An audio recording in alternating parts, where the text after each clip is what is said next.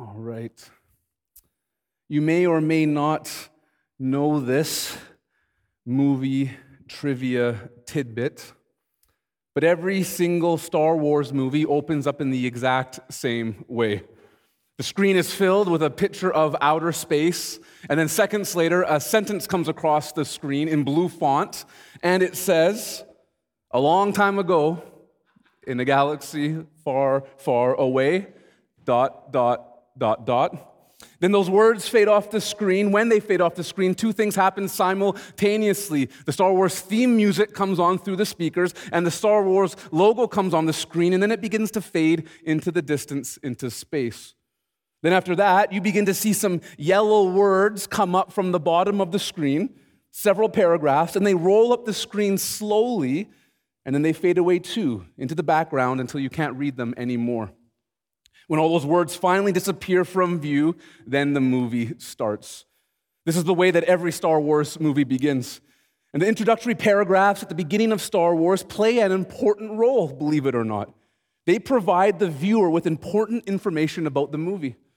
When you read these words at the beginning of Star Wars, they fill you in on some events that have already happened in the timeline of the story. They highlight events that have already taken place in the past, and knowing these things helps you better understand the context of the movie that you're about to watch. Now, I'm going somewhere with this. Tonight, we're starting a brand new sermon series in the book of Acts. And we can see the exact same pattern unfold for us at the very beginning of this book. Acts opens in the same way that every Star Wars movie does. Luke, not Skywalker, but Luke, the beloved physician and travel companion of the Apostle Paul and the author of Acts, writes to a man named Theophilus. In the first 3 verses of Acts, Luke writes to Theophilus, and he highlights some events that have already happened in the past in order to help prepare Theophilus for what he's going to experience in the book he's about to read. So let's jump right into Acts chapter 1 and verse 1, and I'll show you what I mean. In Acts 1:1, Luke writes, "I wrote the first narrative, Theophilus." And just stop right there. In just these few opening words, we notice Luke point us back to something that has already happened. If you like to underline things in your Bible, underline the phrase, "the first narrative." In verse 1, Luke is pointing Theophilus back to the first literary work, the first story, the first account, the first narrative that he wrote. Interestingly, this work that he points Theophilus back to is a work that Luke also wrote to Theophilus. So here's a Bible trivia question for you. Does anyone know what Luke's first narrative is? Luke, the gospel that bears his name. The first narrative that Luke wrote, the narrative that he's referring to here in Acts 1:1, is the Gospel of Luke. Now here's another question. What do you think Luke's implying in the phrase, "the first narrative"? Well, if there's a first narrative, then that implies that there's also a second narrative. And the fact that Luke is referring back to his gospel as the first narrative indicates to us that the book of Acts that he also wrote is the second narrative. So go ahead and write that down on your outline. It's your first fill-in. The book of Acts is a narrative. The book of Luke and the book of Acts are 2 volumes in the same work by the same author, written to the same recipient, using the same literary genre. Biblical narrative is a particular genre of literature found in the Bible. The Bible is one book, and at the same time, it's a compilation of 66 different books. And some of the books in the Bible are written in different genres or literary styles. The book of Acts is biblical narrative. There are a couple things you should know about biblical narrative. First, it's historical. The book of Acts is an historical account. Acts is going to teach us about the early church. The first 4 books of the New Testament, known as the Gospels, Matthew, Mark, Luke, and John, take us from the time of the birth of Jesus all the way up until his death, resurrection, and ascension to heaven. Then the book of Acts takes the baton, so to speak, from the Gospels and records some of the pivotal events that happened in the approximately 30 years that transpired after Jesus was raised. Studying the book of Acts will help us understand this part of history, but it does more than that. Studying the book of Acts will also give us a better understanding of the rest of the New Testament as a whole. The book of Acts is the only piece of biblical literature that we have that connects the events in the Gospels to the things that we read about in the rest of the New Testament. Imagine for a second if we actually didn't have the book of Acts in the Bible, what kind of hole that would leave for us. Imagine we went straight from the end of the Gospel of John right to the beginning of Romans. If we didn't have the book of Acts in between, we'd have such a big gap in time and events that we would be scratching our heads by the time we got to the epistles. If we jumped straight from John to Romans, skipping Acts, we'd be super curious to know who this Paul guy was who all of a sudden just appears on the scene out of nowhere. And who's Timothy and Apollos and Priscilla and Aquila. These names come up in the later writings of the epistles, but we are introduced to them for the first time in Acts. If we didn't have the book of Acts and we were reading the letters in the Bible written to the churches in Rome, Corinth, Ephesus, Galatia, Philippi, and Thessalonica, we'd wonder how the gospel reached them. How did the church get planted in these places? Luke tells us in Acts. Acts details for us how the gospel traveled from its birthplace in Jerusalem to these areas and the effect that it had on the people there. Acts is going to teach us history of the early church. So biblical narrative is historical and it's also theological. Luke's a theologian at heart, and his book is telling us about the work of God in the world. Luke has a wide variety of theological interests, such as how God's plan is unfolding in history, or the movement of the Holy Spirit as the gospel moves into new areas of the world. As we study the book of Acts, we are going to learn about God. I hope that goes without saying, but it never hurts to state the obvious. Acts is a biblical narrative, and this narrative is both historical and theological. That's the big picture. Let's dive in a little deeper. As we read on in our text, Luke gives us a clue to what his book is about by once again pointing us back to something that's happened in the past. Let me read verses 1 and 2 for you. Luke says, I wrote the first narrative, Theophilus, about all that Jesus began to do and teach until the day he was taken up, after he had given instructions through the Holy Spirit to the apostles he had chosen. So again, if you like to underline things in your Bible, underline the phrase, all that Jesus began to do and teach. Or if you just want one word, began. Because here we see Luke do it again. He's pointing us back to things that have happened in the past in order to get us ready for what we're going to encounter in the upcoming narrative that will unfold in Acts. He points us back to get us ready for what lies ahead. Luke points us back to the things that Jesus began to do and teach. These things that Jesus began to do and teach took place within a specific time period. In verse 2, Luke ties these things to the phrase, until the day he was taken up. These things that Jesus began to do and teach took place between the time he started his public ministry all the way up to when he went back to heaven after his resurrection. These things that Jesus began to do and teach happened over a period of 3 years. And Luke says that these are the things that he wrote about in his first narrative in the gospel that bears his name. And we come to another implication here. The word began here in verse 1 of our text implies something. It implies that there are some things that Jesus only started and that he would still continue to do those same things at a later time. Luke is telling us in verse 1 that from the time Jesus began his public ministry to the time he was taken up to heaven, he did and taught certain things. And then starting from the time he arrived back in heaven, he continued to do and teach those same things. That's what's implied. And it's those things that Luke records for us in the book of Acts. That's what the book of Acts is all about. This is going to be your next fill-in on your outline. The book of Acts is about all that Jesus continued to do and teach. It's about all that Jesus continued to do and teach. Now, I don't know about you, but I have some questions at this point, 3 of them to be exact. Number 1, if Jesus began things in Luke and then continued those same things in Acts, was there anything that Jesus actually finished during his earthly life, or was it all left open-ended? 2, what are the things that Jesus did and taught specifically? What did Jesus specifically do and teach in the book of Luke that we see him continue to do and teach in the book of Acts? And then number 3, how does Jesus continue to do and teach anything on earth after he ascended to heaven? I get that he could do stuff while he was here physically on earth. That's not a stretch for me. But how can he do those same things when he's gone? We're going to address the first two questions now in this message. We're going to hold off and wait to address this third question next week. Did Jesus finish anything in his earthly life?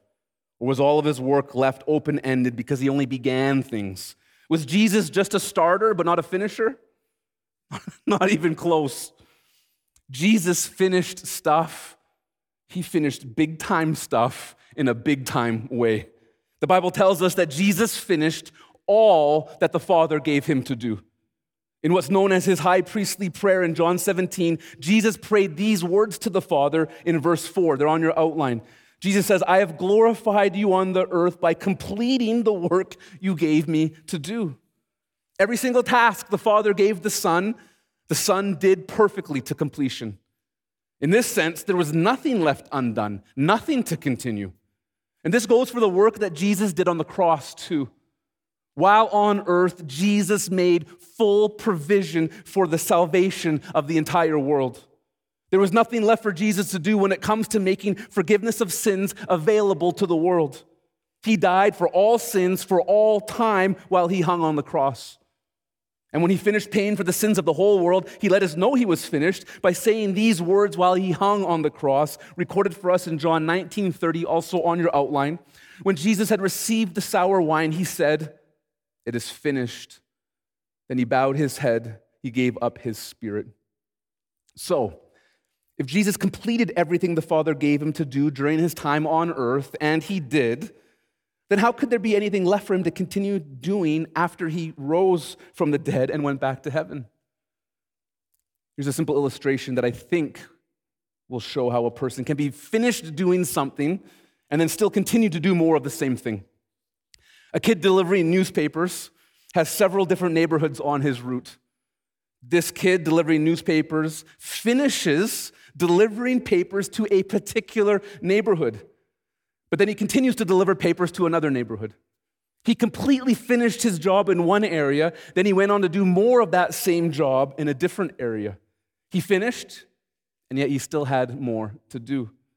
In the Gospels, we see that Jesus finished everything perfectly in the 3 years he had in Judea and the surrounding areas. He finished everything he could do in a certain place, in a certain time, and to certain people. Then in the book of Acts, we see him continue to do those same things for the next 30 years, in new places that he hadn't been to yet, in a different time period to different people. Jesus finished, and yet he still had more to do. Let's move on to our second question. And I want to just give you a heads up. I'm going to spend the majority of the time we have remaining answering this one question. And it's this. What did Jesus specifically do and teach in the book of Luke that we see continued to be done and taught in the book of Acts? This phrase, all that Jesus began to do and teach, really jumped out and grabbed me while I was meditating on these first 3 verses in Acts. This phrase produced in me a curiosity, and I wanted to know specifically what these things were that Jesus did and taught.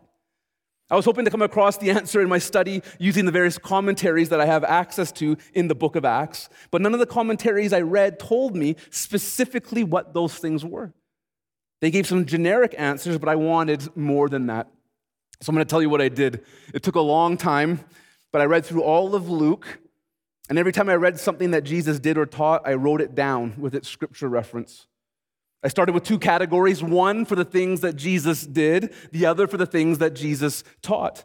And after I went through all of Luke, I went to my list and tried my best to gather together similar theme verses so that I could see if there was a pattern of specific things Jesus did and taught. After I did that for Luke, I repeated the same process in the book of Acts. Then when I was done in both Luke and Acts, I compared the lists that I've compiled from each of them, and then I looked for similarities between them. And if I saw the same thing in both Luke and Acts, I reasoned that those were the things that Jesus began to do and teach in Luke, and that he continued to do and teach in Acts. And here's what I found, starting with the things that Jesus did. I found 7 of them. 7 things that were done in both Luke and Acts. Number 1, ministry by the power of the Holy Spirit. Now, there aren't a ton of verses given to this truth, but I'm not as concerned with the quantity of verses as I am with how central this truth is. and the role that it plays in both Luke and Acts. Before Jesus began his public ministry, before he performed any of his works, and before he taught anything to anyone, he was first filled with and then led by the Holy Spirit. Even though Jesus is God in the flesh, he did not start his public ministry until the Holy Spirit came upon him at his baptism, which is recorded for us in Luke chapter 3, verse 22. Then everything he did after that was done because the Spirit had come upon him.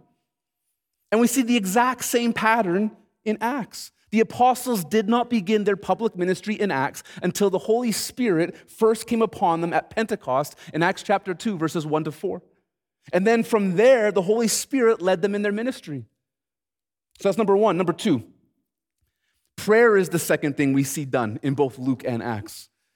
I'm not going to spend any real time on this point here, but one of the most important things that Jesus did during his earthly life was he prayed. We see this in Luke's gospel, and we see prayer highlighted consistently throughout the book of Acts too. Number three, there was constant traveling. Now, there were times when people came to Jesus to see Jesus, lots of times. That's not surprising when you know the kinds of things that Jesus did and said. Those kinds of things would draw a crowd in any time and any place. And Jesus, if he was here today, would draw humongous crowds. But we need to see that Jesus was anything but stationary in his ministry. He didn't set up a home base and then cement himself there while people from all over flocked to him. He didn't do that for the duration of his ministry. Instead, he made it a priority to go to people. He was born in Bethlehem and raised in Nazareth. But Jesus went all over Judea and the surrounding areas during his 3-year public ministry. Luke tells us that Jesus went into the wilderness. He returned to Galilee. He came to Nazareth. He went down to Capernaum. He went to a town called Nain. He sailed to a region of the Gerasenes. He returned to Capernaum. He withdrew to a town called Bethsaida.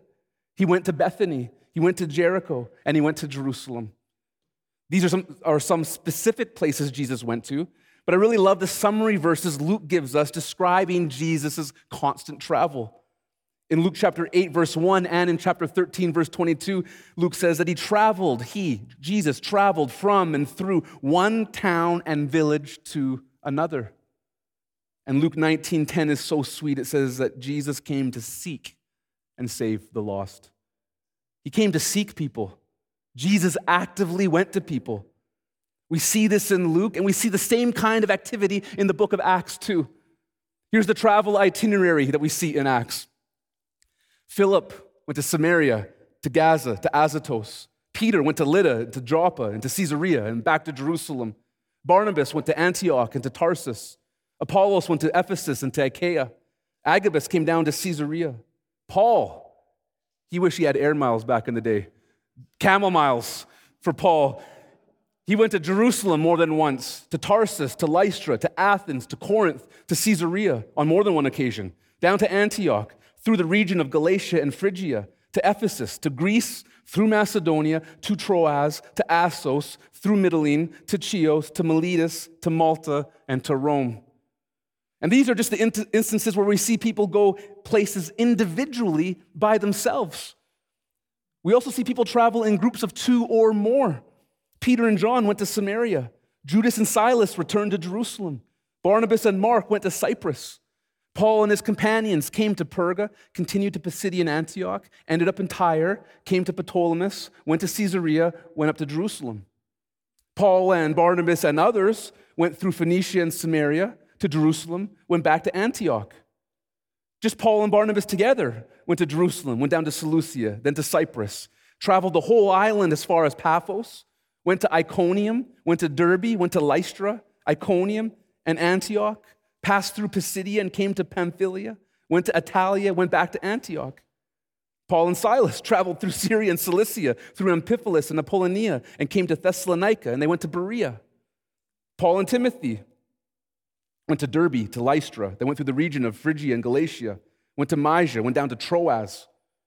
Paul, Timothy, and Luke went to Philippi. Paul, Priscilla, and Aquila went to Syria and to Ephesus. Timothy and Erastus went to Macedonia. A whole bunch of unnamed believers were scattered as far as Phoenicia, Cyprus, and Antioch. And unnamed prophets came down from Jerusalem to Antioch. That's a lot of people going a lot of places.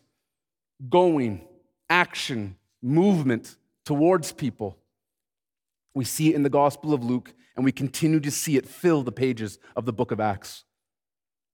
Now, before I move on, let me talk to those of you who may be starting to freak out a little bit. Where is God going to call me to go when we hear this list, this itinerary? Okay, going is a dominant theme in Luke and Acts. You cannot escape that fact. But you need to understand that not everybody went. Most people who became Christians in the time period that Acts records stayed where they lived, unless persecution scattered them. And they lived their new Christian life in plain view before their fellow countrymen in the cities where they already dwelled. Most didn't go to new places. The majority stayed and was the church. But some went. There was always a contingent that was going, and you can't miss that.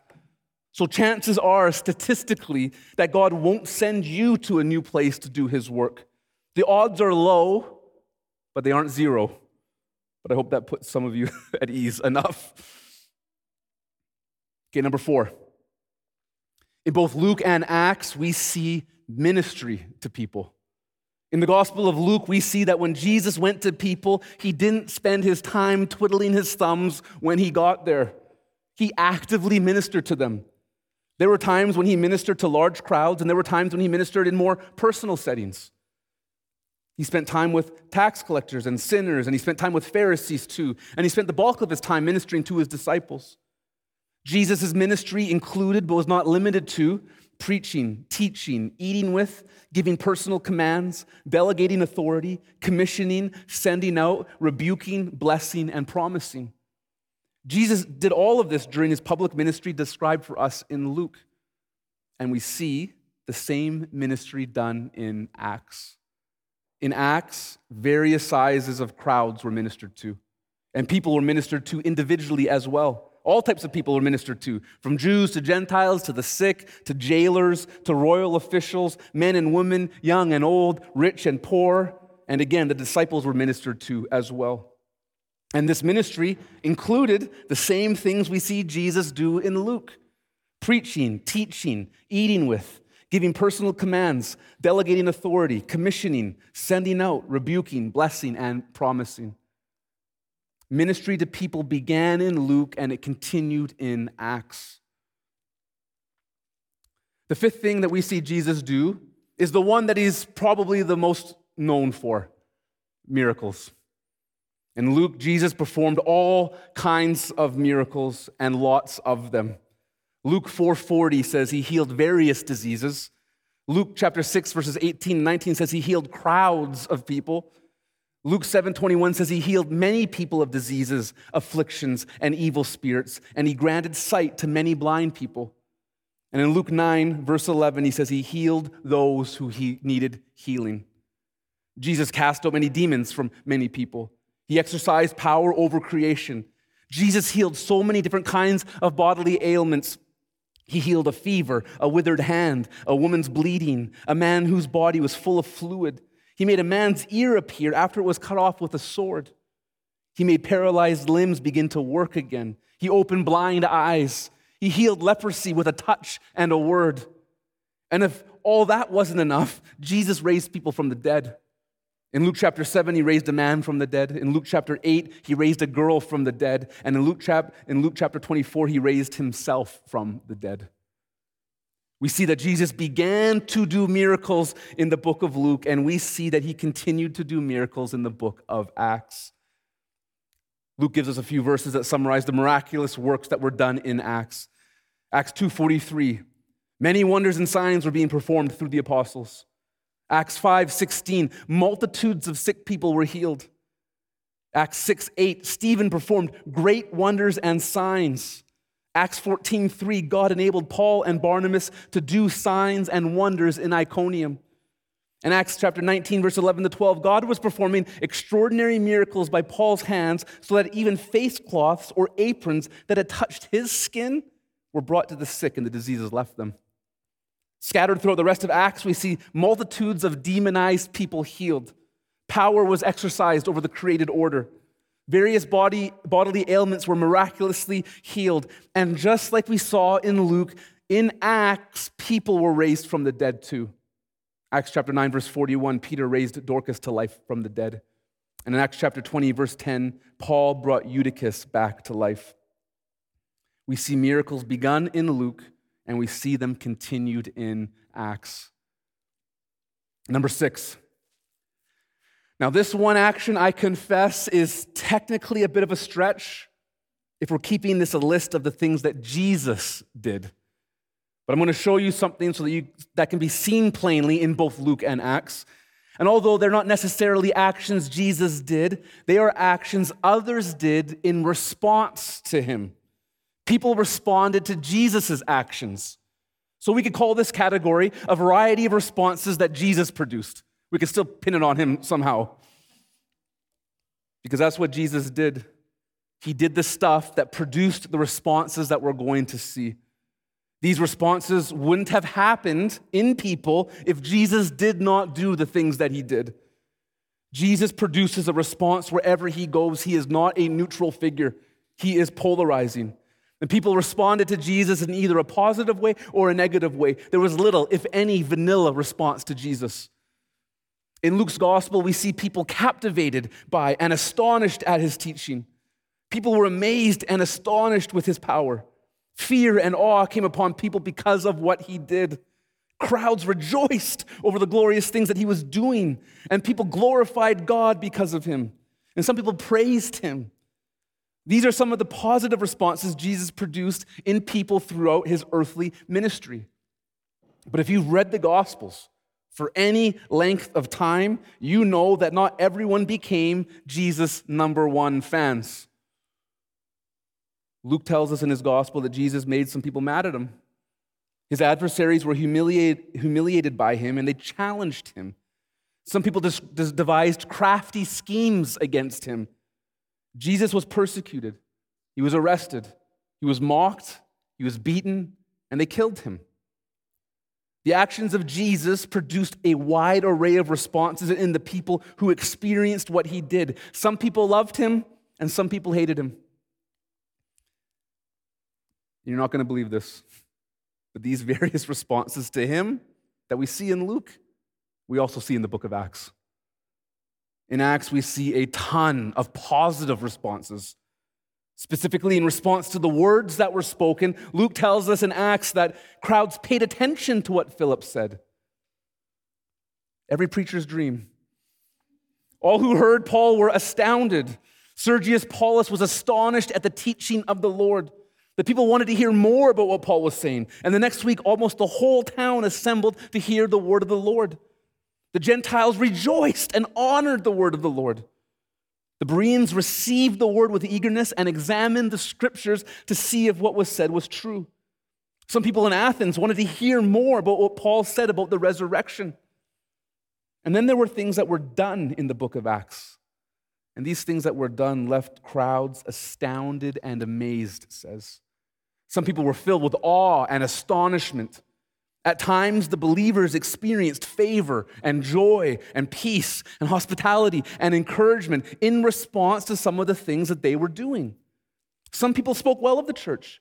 Some people praised and glorified God. There were some incredible responses to what Jesus was doing throughout the book of Acts. Make no mistake about it.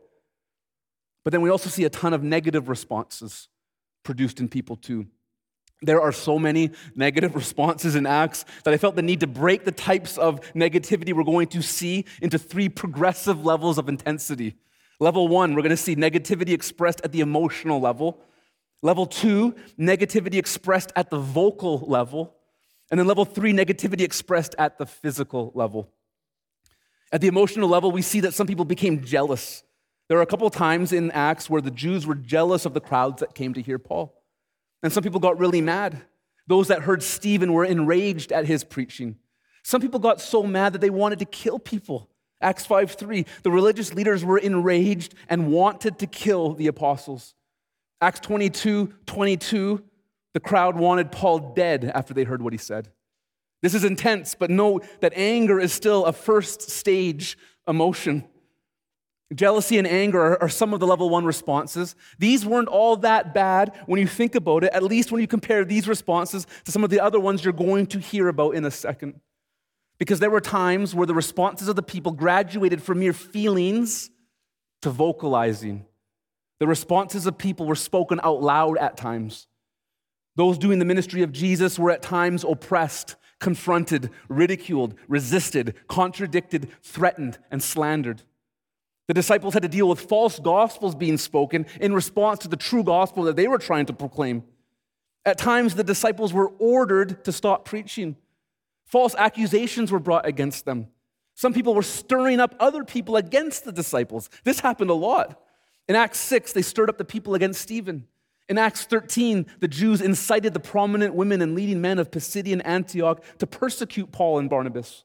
In Acts 14, the unbelieving Jews stirred up the Gentiles and poisoned their minds against the Christians. In Acts 19, Demetrius stirred up the people of Ephesus against the way. And in Acts 21, some Jews from the province of Asia saw Paul in the temple in Jerusalem and stirred up the whole crowd against him. The Jews conspired to kill Paul on numerous occasions.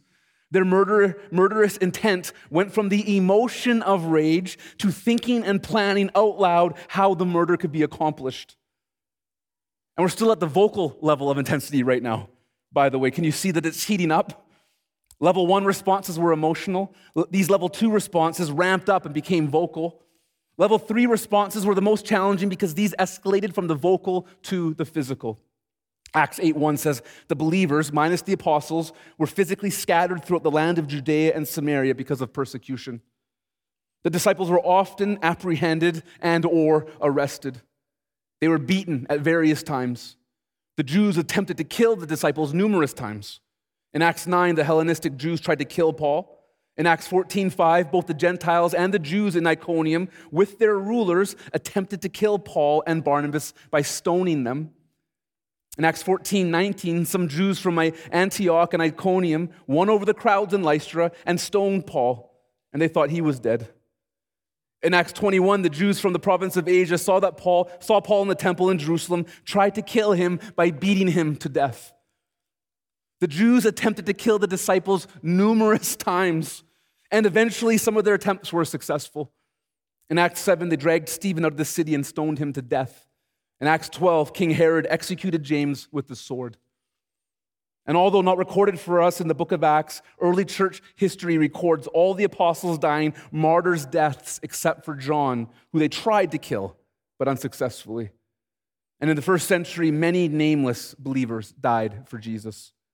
This is heavy stuff, and it begs the question, was it worth it? Well, we see it was totally worth it when we note that the seventh action that we see Jesus do in both Luke and Acts is the making of disciples. In Luke, Jesus called people to follow him, and they did. There were people who believed in Jesus and left everything to follow him. People trusted in the one who is the way, the truth, and the life, and they received the life that is found only in Jesus. And even though we technically get the number from Acts, we are told by Luke that Jesus had about 120 believers following him by the time we get to the end of the Gospel of Luke. 120 disciples. That's not too shabby. But you know what? By the time Jesus got to the end of Luke, he was just getting started bringing people into his kingdom. Listen to the spiritual harvest that is recorded for us in the book of Acts. Acts chapter 2, verse 41, 3,000 people became disciples of Jesus. Acts 2:47 says, every day the Lord added to their number those who were being saved.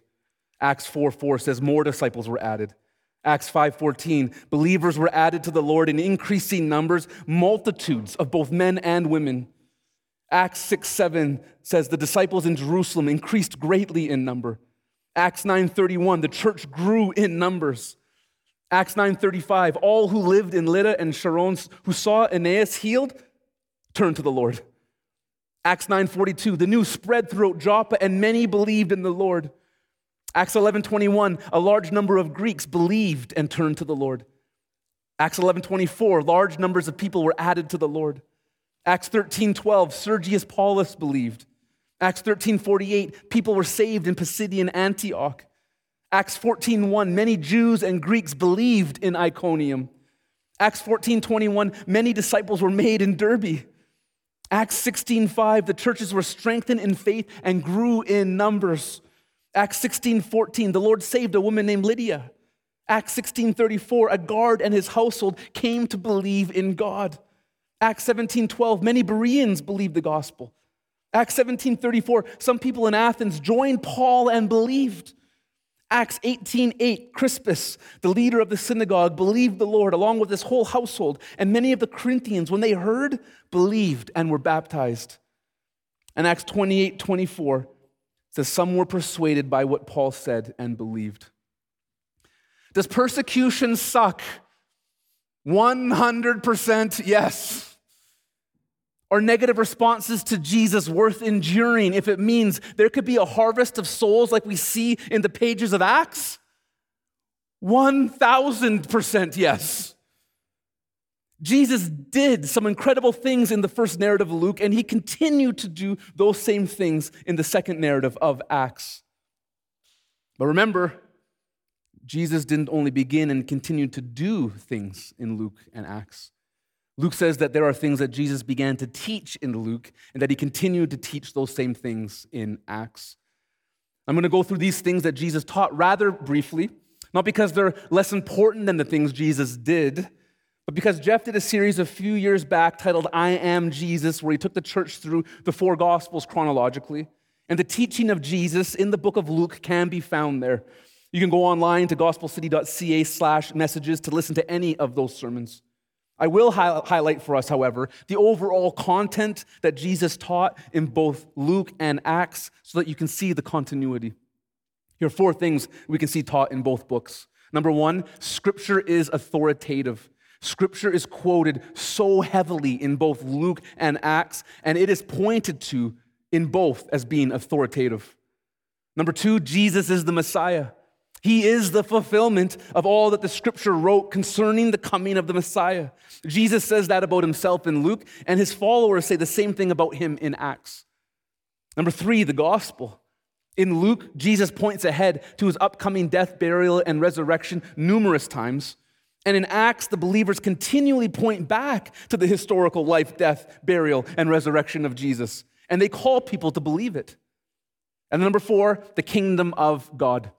What it is, who's in it, who isn't, how to get into it, how to stay out of it, how citizens of the kingdom are to live, who the king is, and signs of its coming, to name a few of the overarching themes regarding the kingdom of God. These are the things that were taught in both Luke and in Acts. Okay, let's finish this off. Acts chapter 1, verse 3. Let me read this for us. After he had suffered, he also presented himself alive to them by many convincing proofs, appearing to them over a period of 40 days and speaking about the kingdom of God. So again, if you got your highlighter ready, underline the phrase in your Bible, he also presented himself alive to them. This is now the third time Luke points us back to something in the past so that we can understand more fully what we're going to be reading in the pages ahead. In verse 3, Luke points the Theophilus and us back to the gospel. Jesus Christ died on a Roman cross. His body was buried in a tomb. He rose on the third day from the dead. He appeared to many people by many convincing proofs over a period of 40 days. The apostles saw Jesus. They touched him. They ate with him. They sat under more of his teaching for 40 days. Jesus was alive after he was dead.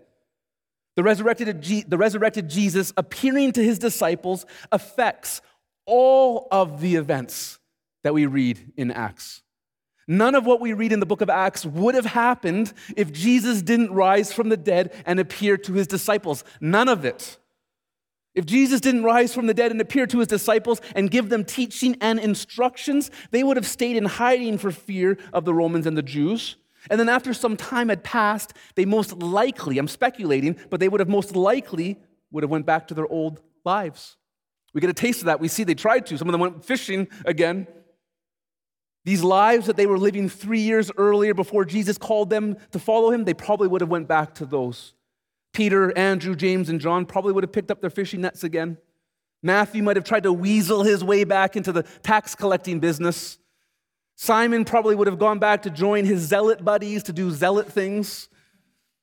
But they didn't go back to their old lives. Why not? Because Jesus rose from the dead and appeared to them and gave them instructions for their lives, instructions that they followed, and we see them follow those instructions in the book of Acts. Additionally, nobody would have heard the gospel and gotten saved in the book of Acts if Jesus is still dead in the tomb.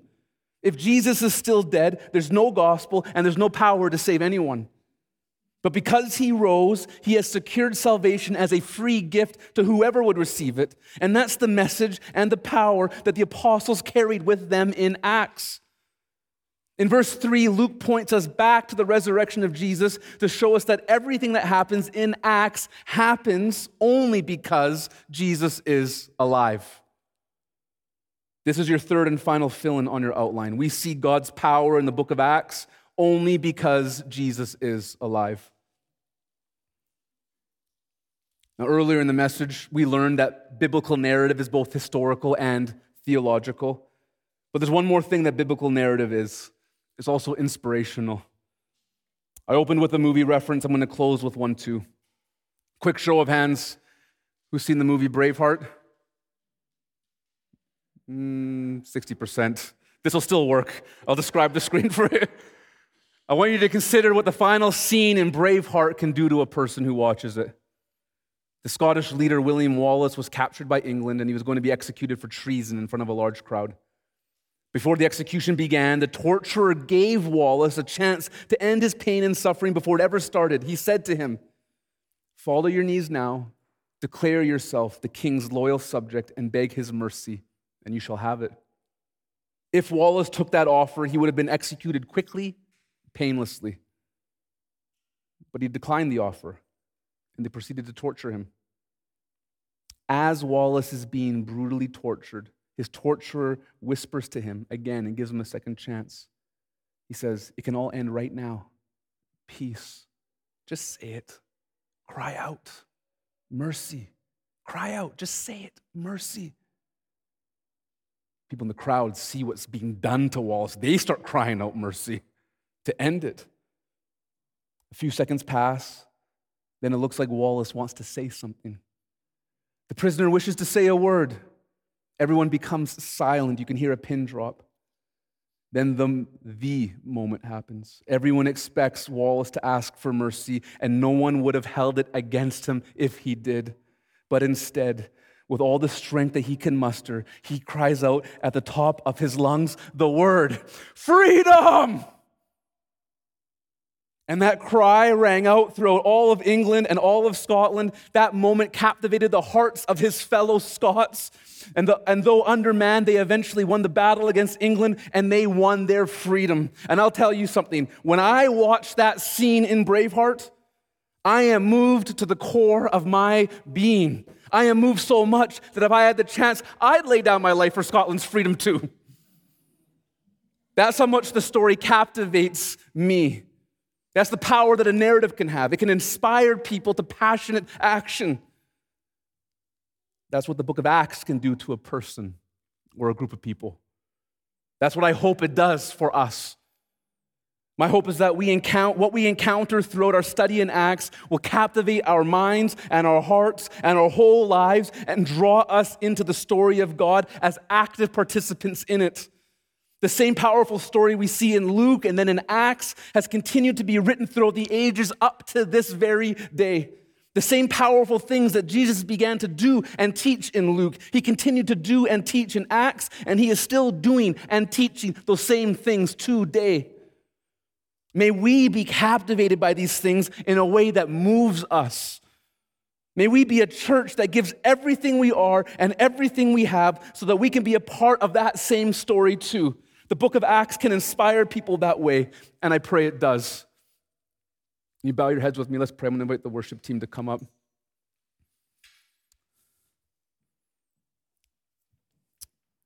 I just want you to do it, Jesus. I just want you to do it. Whatever you have to do, in the hearts of individuals scattered across this room, and whatever you need to do in our heart collectively as your body here in Port Coquitlam, as a small church called Gospel City Church. You've proved, God, that you don't need vast numbers and smart and talented people and a lot of power. All you need is people that are going to say yes to whatever you ask us to do. Lord, make us that people. Bring us, Lord, again and again to the end of ourselves. Pry our grimy little fingers off of our lives and let us lay the totality of our lives at your feet and say to you, King, Master, and Lord, do what you will. Forgive us, Jesus, for being satisfied with an impotent kind of Christianity. And I confess, Lord, we don't move your hand. We don't make you do anything. You're pleased to move in your sovereignty. But I know in my life, I've just been complacent so often. I get used to it and I settle. Lord, I don't want to settle anymore. Give me the words to speak and give me the conviction to do the things that you did and said and the things that the apostles did and said. Give it to us. And not for our sake. We know that we're going to experience life and abundance and joy and astonishment if you do that in us. But it's not for our sake that we ask it, Jesus. We ask it for the tens of thousands of people who are dying and going to hell in Port Coquitlam because they haven't received the gospel. Do that in us, Jesus, for their sake, we pray. And whatever you do, like you always do, Jesus, just make sure that you take and keep and get all of the glory. Do it, Jesus, we pray. In your name, amen. Hey, thanks for being with us for this study. Before you go, I want to share just a few quick things with you.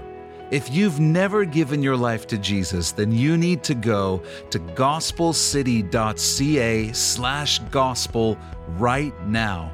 You'll find a short video where we share the best news you'll ever hear in your life.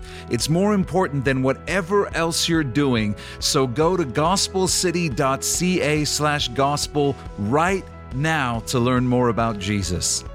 If God has blessed you through this message, we'd love to hear about it. Email us at info@gospelcity.ca and let us know how God has impacted your life through His Word. If you'd like to support the teaching ministry of Gospel City through financial giving, you can do so by going to gospelcity.ca/give.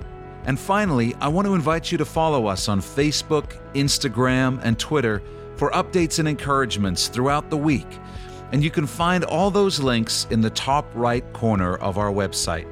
We love you, Uppercase C Church. Be blessed.